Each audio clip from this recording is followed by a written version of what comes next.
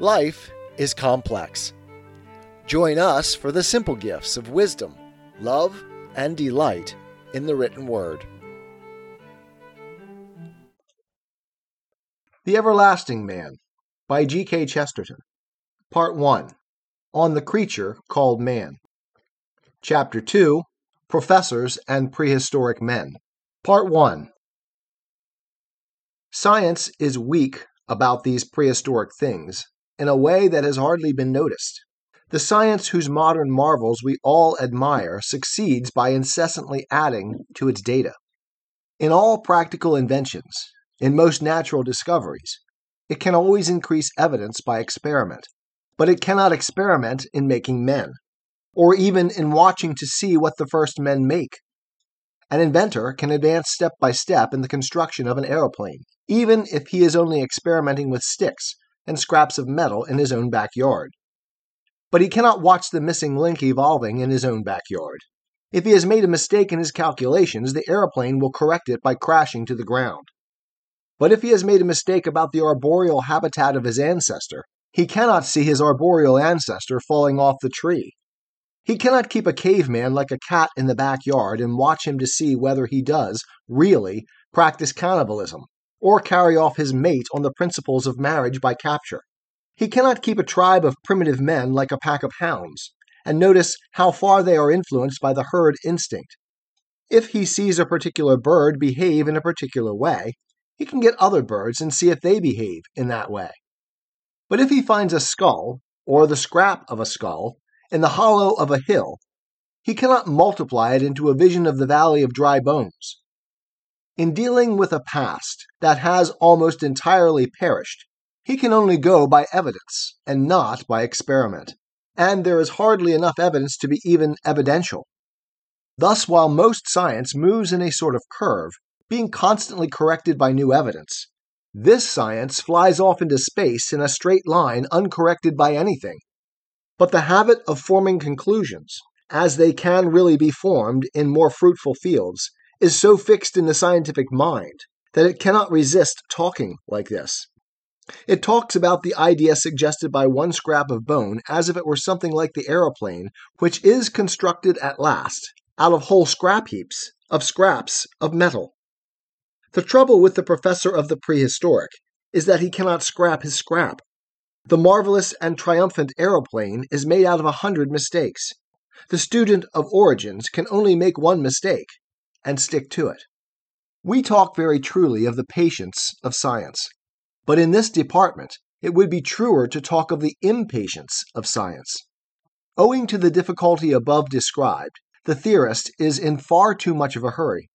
We have a series of hypotheses so hasty that they may well be called fancies, and cannot in any case be further corrected by facts. The most empirical anthropologist is here as limited as an antiquary.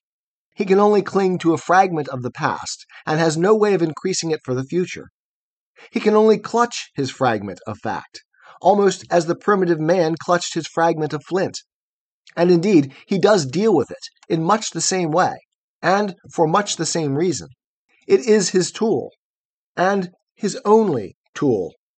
It is his weapon, and his only weapon. He often wields it with a fanaticism far in excess of anything shown by men of science when they can collect more facts from experience, and even add new facts by experiment. Sometimes the professor with his bone becomes almost as dangerous as a dog with his bone, and the dog at least does not deduce a theory from it, proving that mankind is going to the dogs, or that it came from them. For instance, I have pointed out the difficulty of keeping a monkey and watching it evolve into a man. Experimental evidence of such an evolution being impossible, the professor is not content to say, as most of us would be ready to say, that such an evolution is likely enough anyhow. He produces his little bone, or little collection of bones, and deduces the most marvelous things from it. He found in Java a piece of a skull, seeming by its contour to be smaller than the human. Somewhere near it he found an upright thigh bone, and in the same scattered fashion some teeth that were not human. If they all form part of one creature, which is doubtful, our conception of the creature would be almost equally doubtful. But the effect on popular science was to produce a complete and even complex figure, finished down to the last details of hair and habits. He was given a name as if he were an ordinary historical character. People talked of Pithecanthropus as of Pitt, or Fox, or Napoleon. Popular histories published portraits of him like the portraits of Charles I and George IV. A detailed drawing was reproduced, carefully shaded, to show that the very hairs of his head were all numbered.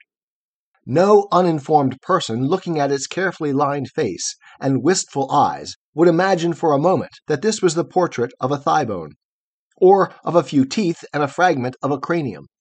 In the same way, people talked about him as if he were an individual whose influence and character were familiar to us all. I have just read a story in a magazine about Java, and how modern white inhabitants of that island are prevailed on to misbehave themselves by the personal influence of poor old Pithecanthropus. That the modern inhabitants of Java misbehave themselves, I can very readily believe, but I do not imagine that they need any encouragement from the discovery of a few highly doubtful bones. Anyhow, those bones are far too few and fragmentary and dubious to fill up the whole of the vast void that does in reason and in reality lie between man and his bestial ancestors, if they were his ancestors, on the assumption of that evolutionary connection, a connection which I am not in the least concerned to deny. The really arresting and remarkable fact is the comparative absence of any such remains recording that connection at that point. The sincerity of Darwin really admitted this, and that is how we came to use such a term as the missing link.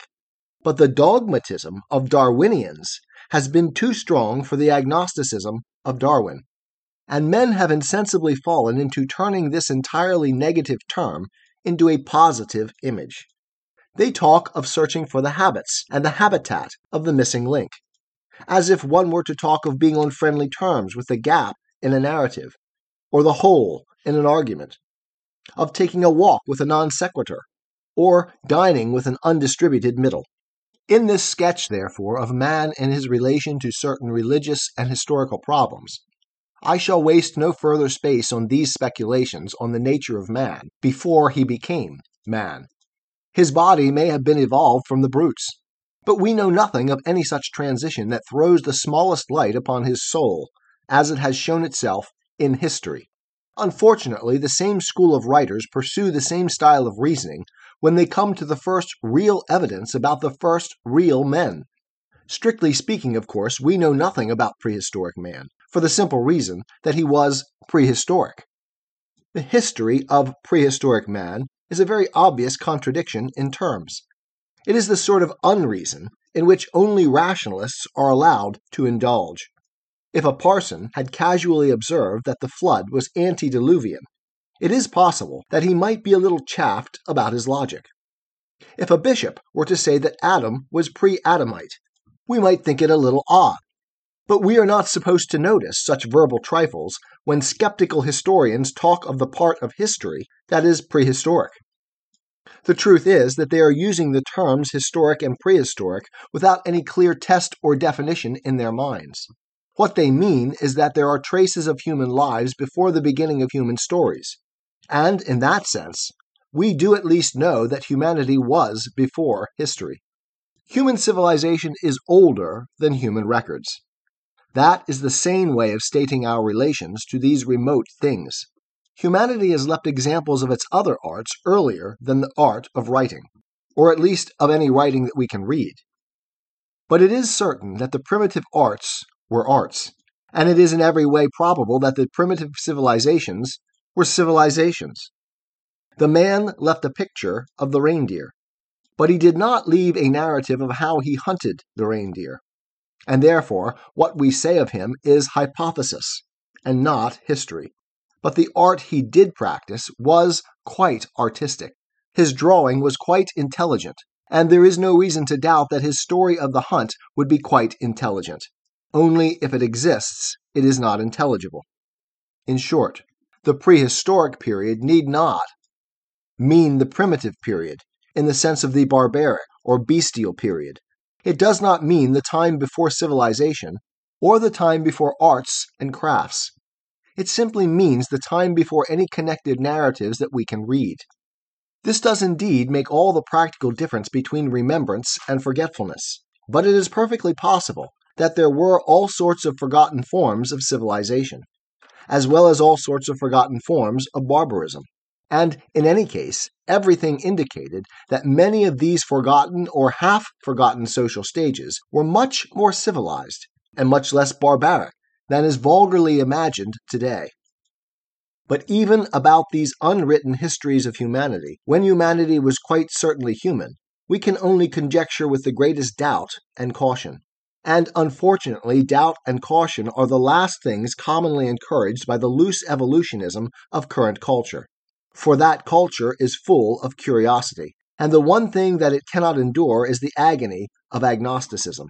It was in the Darwinian age that the word first became known, and the thing first became impossible. It is necessary to say plainly that all this ignorance is simply covered by impudence. Statements are made so plainly and positively that men have hardly the moral courage to pause upon them and find that they are without support. The other day, a scientific summary of the state of a prehistoric tribe began confidently with the words, "They wore no clothes." Not one reader in 100 probably stopped to ask himself how we should come to know whether clothes had once been worn by people of whom everything has perished except a few chips of bone and stone. It was doubtless hoped that we should find a stone hat as well as a stone hatchet. It was evidently anticipated that we might discover an everlasting pair of trousers of the same substance as the everlasting rock. But to persons of a less sanguine temperament, it will be immediately apparent that people might wear simple garments, or even highly ornamental garments, without leaving any more traces of them than these people have left. The plaiting of rushes and grasses, for instance, might have become more and more elaborate without in the least becoming more eternal. One civilization might specialize in things that happen to be perishable, like weaving and embroidery, and not in things that happen to be more permanent, like architecture and sculpture. There have been plenty of examples of such specialist societies. A man of the future, finding the ruins of our factory machinery, might as fairly say that we were acquainted with iron, and with no other substance, and announce the discovery that the proprietor and manager of the factory undoubtedly walked about naked, or possibly wore iron hats and trousers. It is not contended here that these primitive men did wear clothes any more than they did weave rushes, but merely that we have not enough evidence to know whether they did or not. But it may be worthwhile to look back for a moment at some of the very things that we do know and that they did do. If we consider them, we shall certainly not find them inconsistent with such ideas as dress and decoration. We do not know whether they had embroideries, and if they had, the embroideries could not be expected to have remained. But we do know that they did have pictures, and the pictures have remained. And there remains with them, as already suggested, the testimony to something that is absolute and unique, that belongs to man, and to nothing else except man. That is a difference of kind, and not a difference of degree. A monkey does not draw clumsily, and a man cleverly. A monkey does not begin the art of representation, and a man carry it to perfection. A monkey does not do it at all. He does not begin to do it at all. He does not begin to do it at all. A line of some kind is crossed before the first faint line can begin. 'Tis the gift to be simple. 'Tis the gift to be free. 'Tis the gift to come down where we ought to be. And when we find ourselves in the place just right, 'twill be in the valley of love and delight. When true simplicity is gained, to bow and to bend, we will not be ashamed. To turn will be our delight, till by turning, we come round right.